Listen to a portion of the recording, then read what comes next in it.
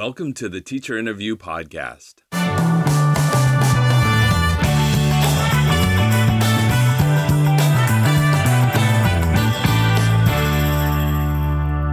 I'm your host, Wes Kriesel. I work as Director of Innovation and Instructional Support in Fullerton School District, and every week we sit down and get to know a teacher better.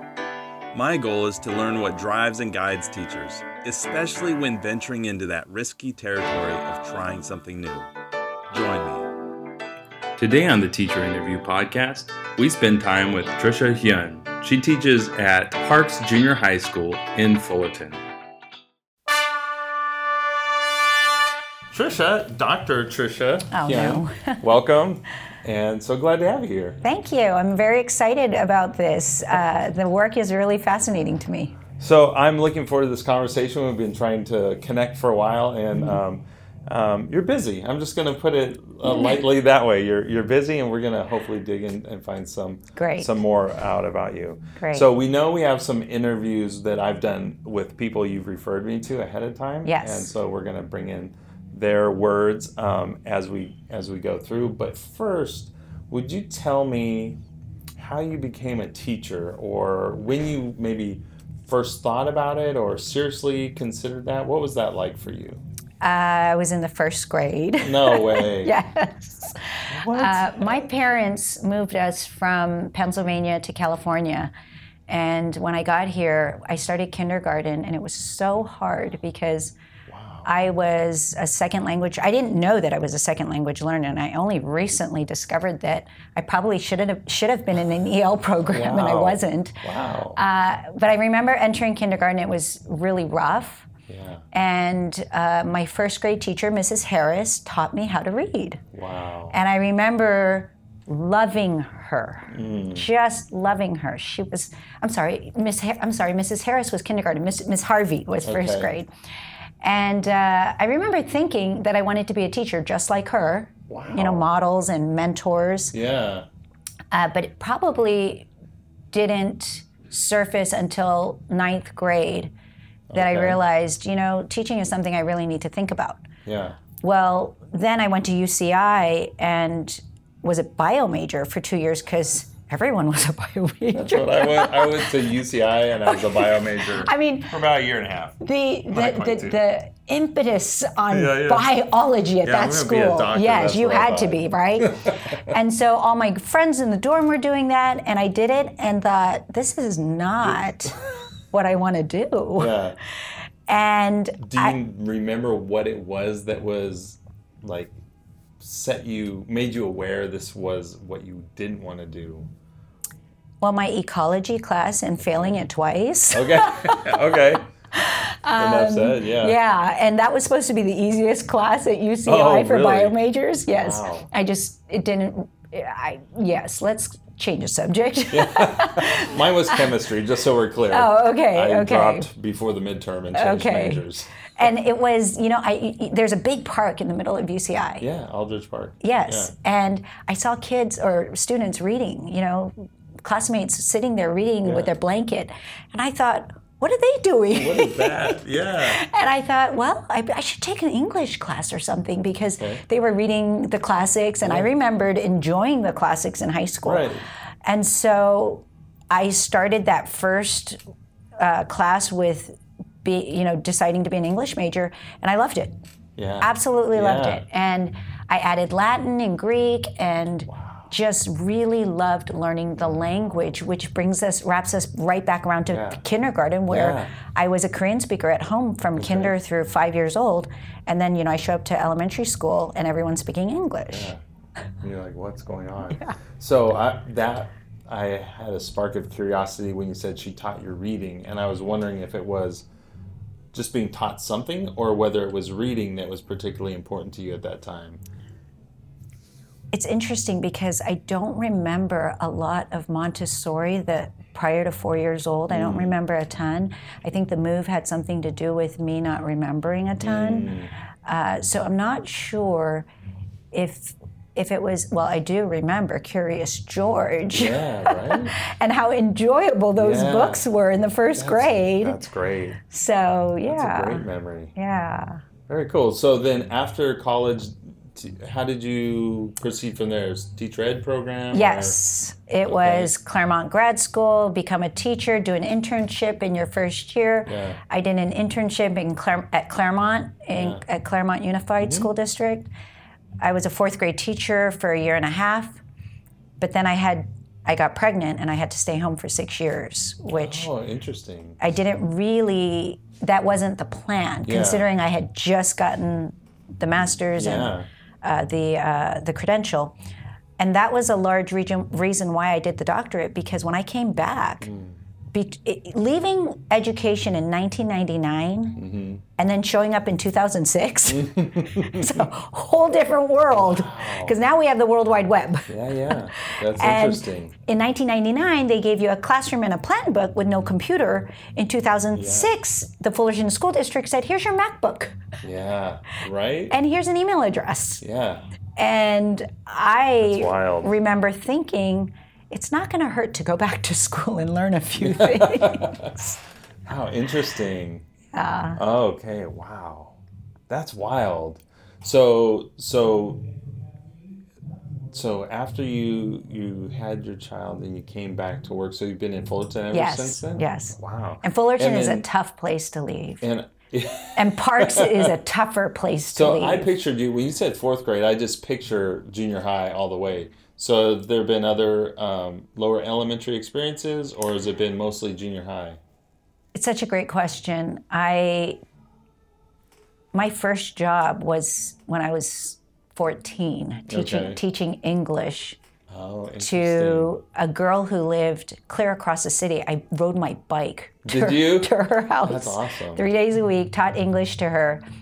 Then I did a number of babysitting opportunities that involved teaching reading. Really? Yes. I love that. And then I tutored all through college for extra, dollars. Yeah. And so, yes, I only taught 4th grade, but by then I had felt like I taught every single grade level. Yeah. Yeah. Somebody else, I think it's Carol Ann Curley, started by teaching piano lessons to neighborhood kids. Yes. And so it's interesting sometimes that theme is there, like you were teaching all along. Yes. Okay. Well, let's dive into some of our feedback from the people you gave me to interview. So this is from Dick Gale. And so his role, I met him this year through you. So would you say a little bit about who he is? Sure. He originally started as a history teacher. He started to work for CTA as a staff person, and then he took on CTA's nonprofit, which is called the Institute for Teaching. The Institute for Teaching has a motto which is strength-based, teacher-driven change. And so when I heard those 5 words, I was hooked. What does it mean to be strength-based, and what does it mean to drive the change as a teacher? Yeah. And so I've been working with them for a good 2 years now. I think I started in 2016. And every turn that I take in the area of leadership and union leadership has been a really neat turn, because I'm learning so much about the partnership that an administration has to have with their teachers. Yeah, that's good. That's good. So I'm gonna give you a quote from him. Okay. So this question, the question he is responding to, is a moment when Trisha is being Trisha as only Trisha can. So it's like a very archetypal moment. So, and I've actually experienced this, so this resonates with me. He says, so more than once, he's seen you work a room full of people that you don't know well, and then just loving to meet them and learning about them with like a lot of, in a genuinely inquisitive way. So I'm curious how that resonates with you. That is so nice. Is it true? You know, I've never really thought about that. However, I do like to do that, and I have said to my son that although I'm an introvert and I need my introverted time, I love people.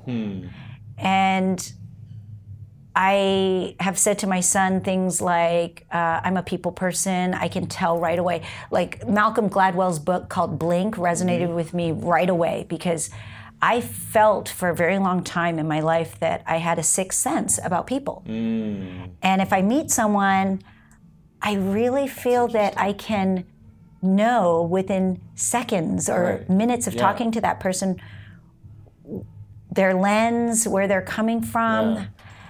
You know, it's the human experiences. And I think that having had so many strange and,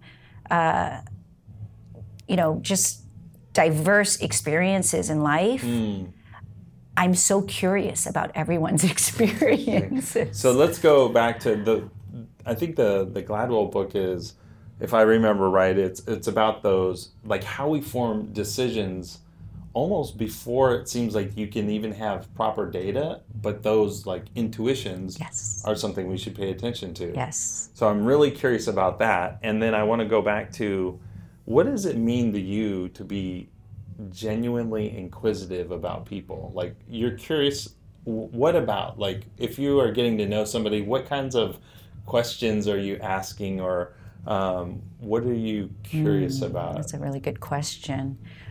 Well, the setting he's talking about is a lot of presentations that I've been doing with CTA. And so a lot of the presentations and the audiences that I've been in front of are new teachers. Oh, interesting. And so I'm very curious as to issues of equity, for example. I'm very curious as to where they're coming from, what school district, where in California.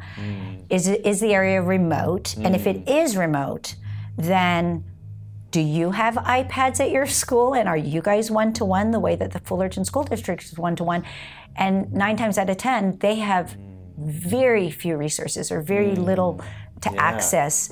Their children have, they don't have internet at home. And so I'm really fascinated by that, because like about a month ago, I went to Ontario to do a presentation to middle school teachers, about 40 middle school teachers, and to try and tailor the presentation to an audience where the children do not have internet at home. That was hard.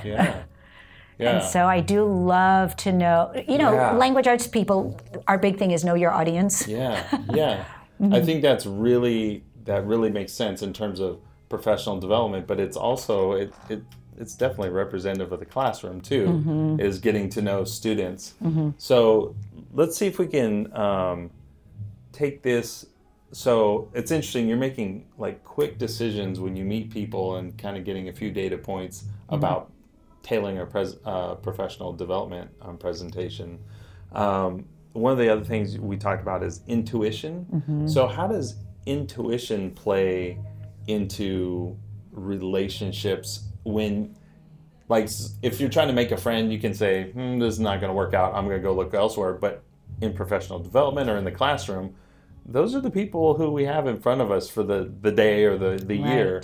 So how do you use intuition when you're in a relationship that you're, for lack of a better word, committed to? You're supposed to be the teacher for the year or the professional development provider for the session, but you have these intuitions about people. So how do you filter that or set things aside or really embrace your intuition? Talk about that a little bit. Well, when you talk about intuition, my first reaction is trust building, the values, the ethics, the principles, the morals that people have. So a lot of adult learning wraps around transparency and trusting the audience and trusting that your presenter, for example, will, and myself as a classroom teacher, will give the children the benefit of the doubt or give them an opportunity to build trusting relationships with their peers or with their teacher.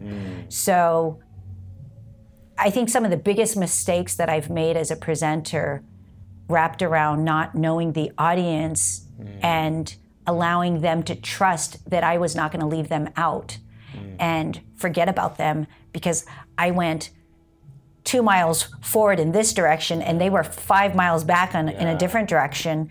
and you lose them right away the minute you make an assumption, or the minute you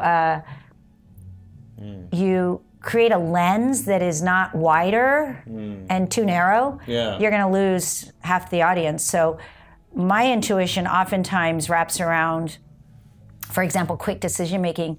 Just this week, I had to make some really quick decisions, and it wrapped around what is your gut instinct that is good and right and true and virtuous. And I'm wrong a lot of times, but at least I try to wrap around the morals and the principles, values, and ethics. So let's the theme of the podcast or the interview. Eventually, we'll get to innovation, and I see it like a way to connect it. So as you mentioned like going 2 miles in this direction, and your audience is 5 miles back. So sometimes with innovation, we're trying to go into new territory, and either our colleagues or the students may not be there with us. So how do you use your intuition and those building trusting relationships, like when it's like trying something crazy new, risky in the classroom? I think the most valuable thing that I've learned in the past 2 or 3 years is to know thyself and trust myself. Trust that I can only be me. So in the case of innovation, if I saw you working like all this equipment right now and wanting to learn what Wes Kriesel knows, but looking at this and being able to say honestly and candidly, what is this? And wanting to know, yet trusting that you're a great teacher and willing to teach it to me so that I can use this, for example, in my classroom. So when you say innovations, the first thing that comes to mind are the number of errors that, that I will have to make. That are down that road. Yes, and being okay with those errors. Because I remember speaking at Q in Napa about 2 or 3 years ago, and Jay McPhail was like in his first year with FSD, and I remember thinking, wow, they showed up, this is great. Well, it was a complete flop. I didn't feel good about it, okay? I really didn't feel good about it. And I had to learn that you can only be yourself. And if people aren't going to like it or trust it, or they're going to trust you for who you are, and you have to give them that benefit of that doubt, right? And they were so kind and nice. They were like, "It was great. It was fantastic." But inside, I didn't feel good about it. And so, innovation, I had to make the mistake. Really make the mistake, and then I had to work at it for a year or two. And make the mistake several more times. And keep my head up high through it all. And think about, things that your parents have told you. For example, know thyself, know from where you have come. And just keep marching forward with your head up high. It's interesting, there's a lot there, because there's that idea of knowing yourself. So if somebody comes alongside you and they're doing something different and innovative, like it said, like, it sounded like you're almost saying, give yourself permission to ask, what is that? Can you share with me? So, like, humility is part of that. Exactly. That's a good one, humility. And you can be humble and not be brave enough to ask the question or take the risk of, I don't know what that is. Can you explain it? So there's humility and risk-taking.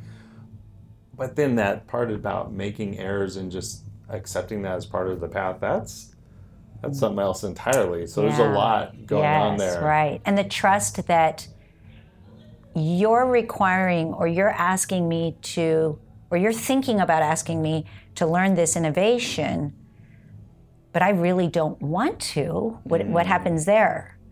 And then trusting that you're okay with, I'm not there yet. But do you have something else that I can learn? Because that looks really hard to me.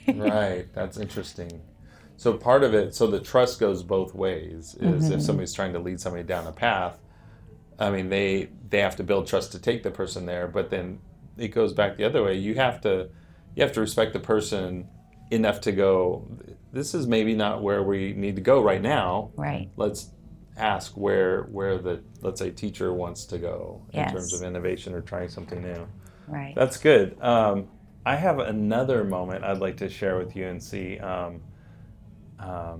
So this is from Mike, and you just introduced me to Mike, and he's a counselor at Parks. Mm-hmm. Okay, so his moment, I asked, when is, share a moment when Trisha's being Trisha as only Trisha can. So he said, you invited him to be a part of the Orange County Teaching Think Tank. And so I'm going to almost just read this verbatim. She asked me, quote, fully prepared with her rationale, ready to address any excuse I might have not to participate. Even with as little as free time as you allow yourself, she thought it through, and she had a plan at the ready for my assent or refusal. Given that, how could I refuse? So do you remember this moment? Yes, I do. So what is that when he says, like, you came prepared to ask him to participate, like prepared to the hilt almost? Is that so funny. Typical way you operate? Is that familiar, or is that kind of an exception?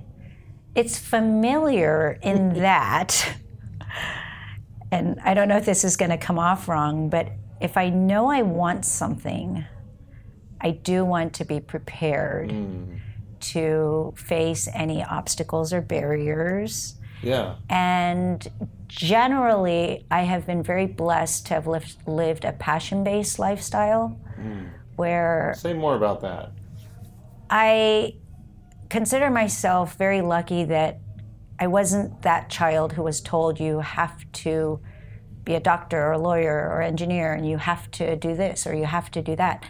I was very lucky in that I was told, do what pleases you. Wow. Like just really enjoy your life, passion-based. Yeah. Then again, my father was rarely in our lives because he was so passion-driven that he lived, breathed his craft and his sport and the things that he enjoyed doing. And so, again, I consider it a great privilege that I got to live this passion-based life. So you piqued my interest. His craft and sport, is that something you can say more about? Your father? Yes, sure. Yeah. My father is an avid golfer. Oh, and golf can consume you as any sport can. Yeah. But to the point of, he was in tournaments every weekend. Wow. And he would come home on Sunday and have a trophy behind his back. And he would say, what place? Wow. And we would always go first, second, or third. Like we would say a number. Yeah. And he would present this big trophy. He had trophies that were so large, like the Tom Bradley trophy. Wow. Wow. they 2 feet by 2 feet, 2 feet high. Oh yes. Gosh. That's incredible. It was. and he did this for a long, long time. Yeah. And so my model was, do what you do it well, and do it a lot. Go for it. Yeah.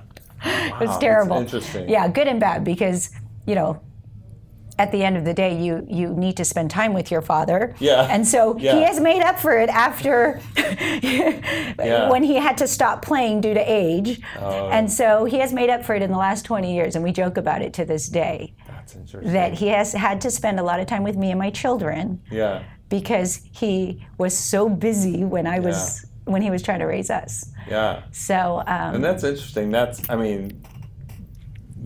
just want to express appreciation that he's there and around and able to do that. Yeah, because sometimes you hear those stories where somebody wasn't there and then it's too late. Yeah, good point. Good point. Yeah, so that's a great that's a great one. So we were talking about, so that's where that passion-based kind of lifestyle came from. Yes. How do you reconcile that with the classroom?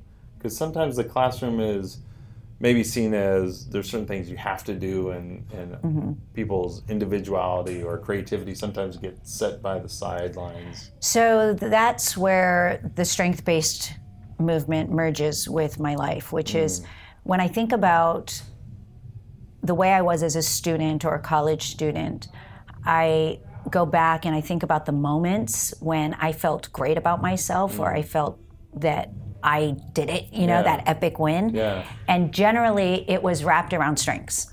So if I was really good at something, then I felt great about it. It sounds like such common sense, right? So I was really great at reading and looking at text, and I remember in English class raising my hand and connecting the text to a biblical story or an art piece that I had seen.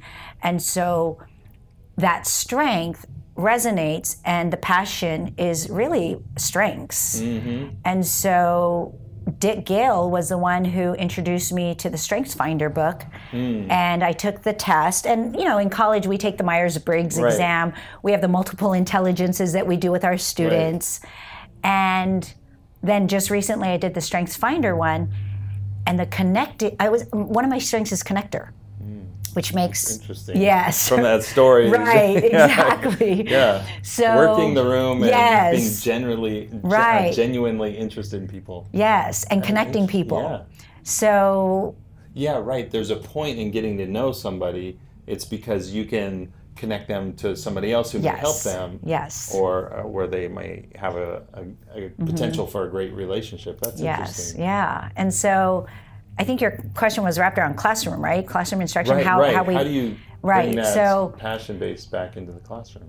So ideally, you want to see your students create their successes based on some things that you know about what success feels like or looks like in your own life and in the people around us. So we might study, Martin Luther King, or study different heroes culturally in our country and in other countries in the world, to know to know where success comes from and how we get there. And so in the classroom, I do believe that if we can, all of us can, the community, the people who are out in our cities helping raise our children in the Fullerton School District, the teachers, the administration, if everyone truly believed that every single child had a talent or a strength, and we had to build, foster it and nurture it, and provide opportunities for them to use that talent, then they will find their strengths and use their strengths by either opening a coffee shop or becoming a watchmaker or a doctor or teacher or a philanthropist. So I really see that as the dream. That if we're in education, we're in it for the kids. All of us are. And what do we all know about the children? We all know that they come into the world with a set of talents or strengths. Yeah, so so a couple of words that just come back to me from this conversation. You talked about meeting a lot of people because of the diversity of experience. So diversity, equity. You also talked about, when you're doing professional development and wanting to be aware of what other people's situations were, whether it's one-to-one iPads. So diversity, equity, and then so the passion base. So it's really interesting to me. It's almost like a moral imperative. Like we have to nurture each of these individuals as they are. Yes. So that really means being aware of how we're different, and then also making sure if we're different and we need different resources to get to the same goal. To me, that's one of the definitions of equity: is different resources to get to the same solution or outcome. That's really interesting. So then the passion-based approach is kind of a wild ride because it's not easy. It's not it's not just read this and we're all going to do the worksheet. So say more about that. What does it take to go down that? If it's not the easiest path, what does it take? If somebody else was like, "Ooh, I want to know more about that," what should they enter into that investigation with? What kinds of attributes would teacher? I think the hardest part is truly accepting failure. And what I mean by that is, it sounds so deficit-based, but what I mean by that is to attempt the personalized learning modality and the approach of approaching every child's strengths, to go in that direction is a little slower at the beginning. Mm-hmm. So you have to be okay with slow in the beginning. And then there's a couple of steps you're gonna miss. And there's failure involved because the lesson isn't exactly the way that you planned it. Because although I wanted everyone to do this assignment with paper and pencil or on a particular app, child X here can't do it that way because not only is it not his strength, but it's actually, the worst way for this child to learn. Right. So if the sound of the pencil touching the paper hurts a child's ears, right, the last thing I need is for that child to be holding that pencil, putting it to paper. That's so interesting. So that child really needs the app that involves rhythm or music or the innovations that we are creating for them. And when you express it that way, then it brings me back to that means there's a need for humility to say, I planned this. The child doesn't need that. The child needs something else. And so I have to kind of put my ego aside, my pride aside, and go and get that curiosity mindset going. What is it that they need? Yes. If what I planned isn't it? Right. Interesting. Well, we're over the 30-minute mark already. Oh, no. But so we're going to wrap up. But we're going to do a couple of kind of like a speed round. So, one of the questions that I asked of the people I interviewed was, give me one word to represent Trisha. What's interesting is neither one of them gave me one word. They gave me multiple one-word answers. So that's telling in itself. So I'm gonna pass you one of the words and ask you to give an example of how that's true from your life. Okay. So this is tough. It's like that does sound hard. Okay, so Dick Gale said visionary. So go, you're on the clock. Explain how you're a visionary. I have a vision for all children in California. Ooh, that's good. Yeah, the goal is small. The large would be nation. Yeah. This is just California. Just California. Check. You passed the test. Okay. All right. Now down here, Mike said he had several mindsets, but oops, I gave away part of the answer. So I'm gonna say growth mindset. So how's that true about you? What's an example you'd give to say you have growth mindset? I absolutely love learning and will never stop. Give me an example, a recent example of learning something new. I watched a first-year teacher give a lesson, and it was one of the greatest learning opportunities on pedagogy. Wow. And how to teach. Awesome. Love it. All right. Here's another word. This is from Dick. Passionate. Oh, I already know. I've seen examples just in this conversation. But what's an example that you would say demonstrates that you're passionate? My two children at home okay. have received and have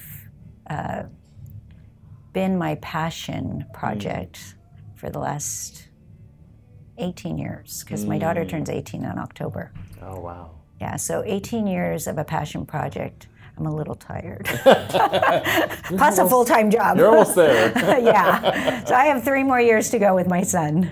Interesting. Okay. And Mike, we'll end it here. Let's see. There's some that he shared, like on a mission. I think that fits with visionary. You've already shared that. Dynamic. Oh, that's so nice. Example of... That's so nice. I'm changing all the time. That's interesting. Yes, just changing all the time. I don't know why. I'm not sure on that one. Mm-hmm. But I do know that I'm very willing to change and willing to accept change, and I'm not afraid of change. I think that's great. Well, that takes us well to the end of our podcast and interview, and this has been great. I feel like I've learned a lot. Well, that is so nice of you. I feel like I learn a lot from you too, actually. This has been the Teacher Interview Podcast. Thank you for joining us.